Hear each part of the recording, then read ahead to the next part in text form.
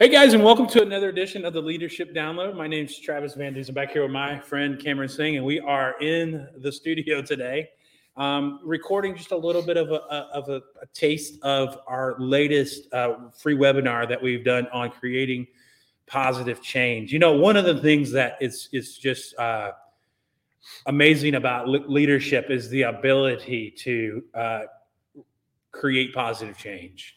And one of the things that we love to see and we envy and we really admire in a great leader is what we call the U-turn leader.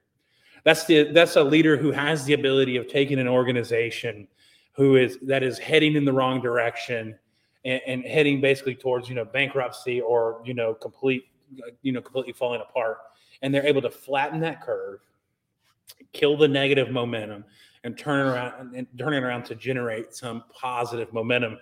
This is really what creating positive change is about.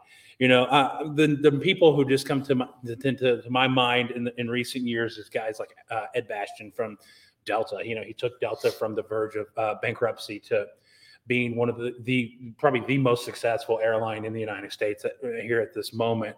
Or Alan Mulally, who turned around Ford, that was basically ready to file bankruptcy and go out of business, and he turned it around to be the premier provider of vehicles here in the United States and abroad.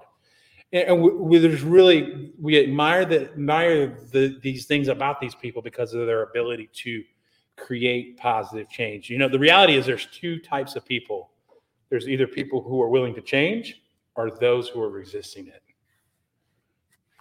Yeah, and Woodrow Wilson mentioned, he's like, if you want to make enemies, change something. One of a leader's primary roles is to be that true change agent. And in bringing about change, though, there are two requirements that I want to bring up, is knowing first the technical requirements involved, and then understanding the attitude and motivational demands for bringing about that change. Because sometimes we get good at instituting change, but there's also an emotional component. There's really understanding the attitudes within your teams.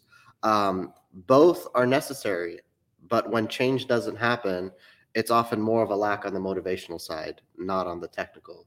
And oftentimes people will resist change for several reasons. I mean, there's been times where I've resisted change myself, and people have resisted change when I've tried to make change.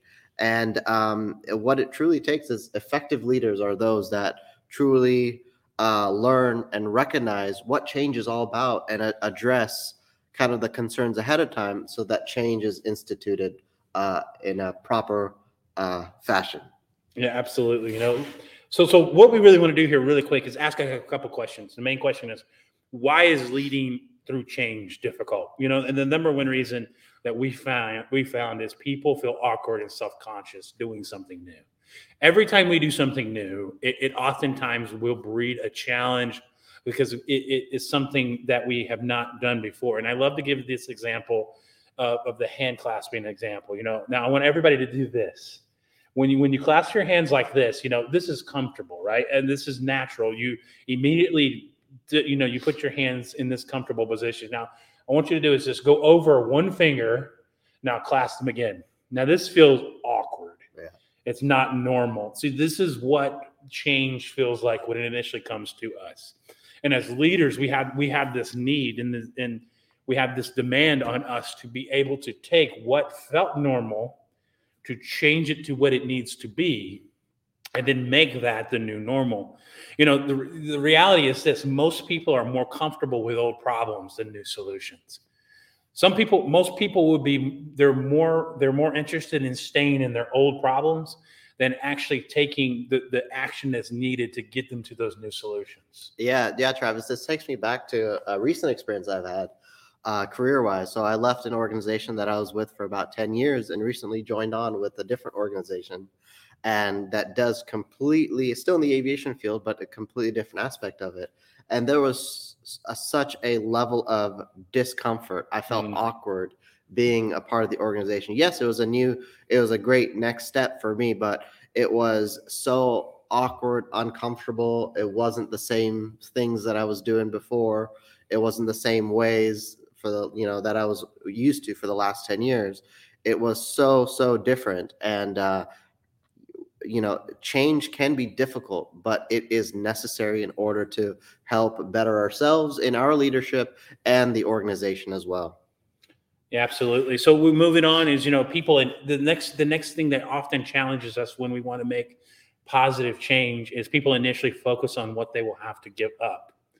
The reality is for good things to happen, for made good changes to happen in our organizations and our families or whatever it may be, something has to be given up. Just thinking about it from a family perspective, to have a better marriage, it often means that you are having to give up some selfish ambitions or desires that often plague a marriage.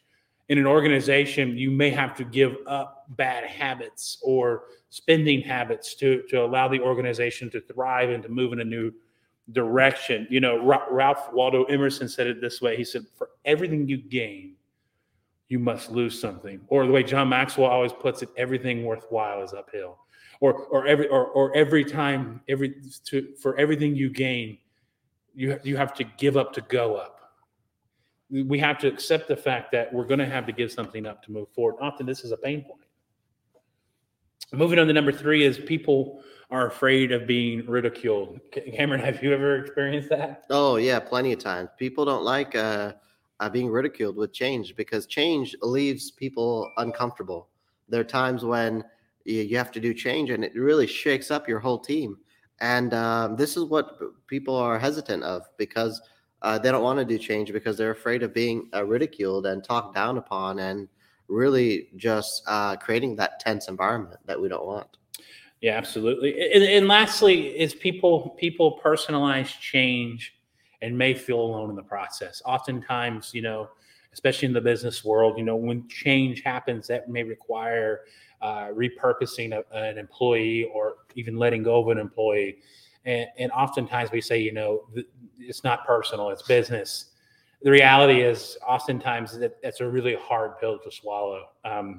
People personalize change. They feel like that because the organization is changing, that it is they're being targeted for that. And we really want to get away from that mindset of understanding that. But these are 4 things that often challenge us.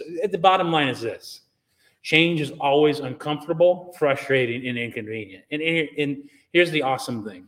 We just recorded a live webinar for you guys on how to navigate creating positive change. And if that's something that you need in your life, that's something you need in your organization, we're going to have a link for this free webinar in the comments below, just as a value add for you and your team.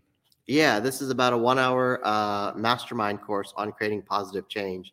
And you're going to find the content really valuable, because change is often what people don't like. No one likes change. We don't like change, but it's something we ought to do to get to that next level within leadership, get our business to the next level, take any organization to the next level, and get better at what we do.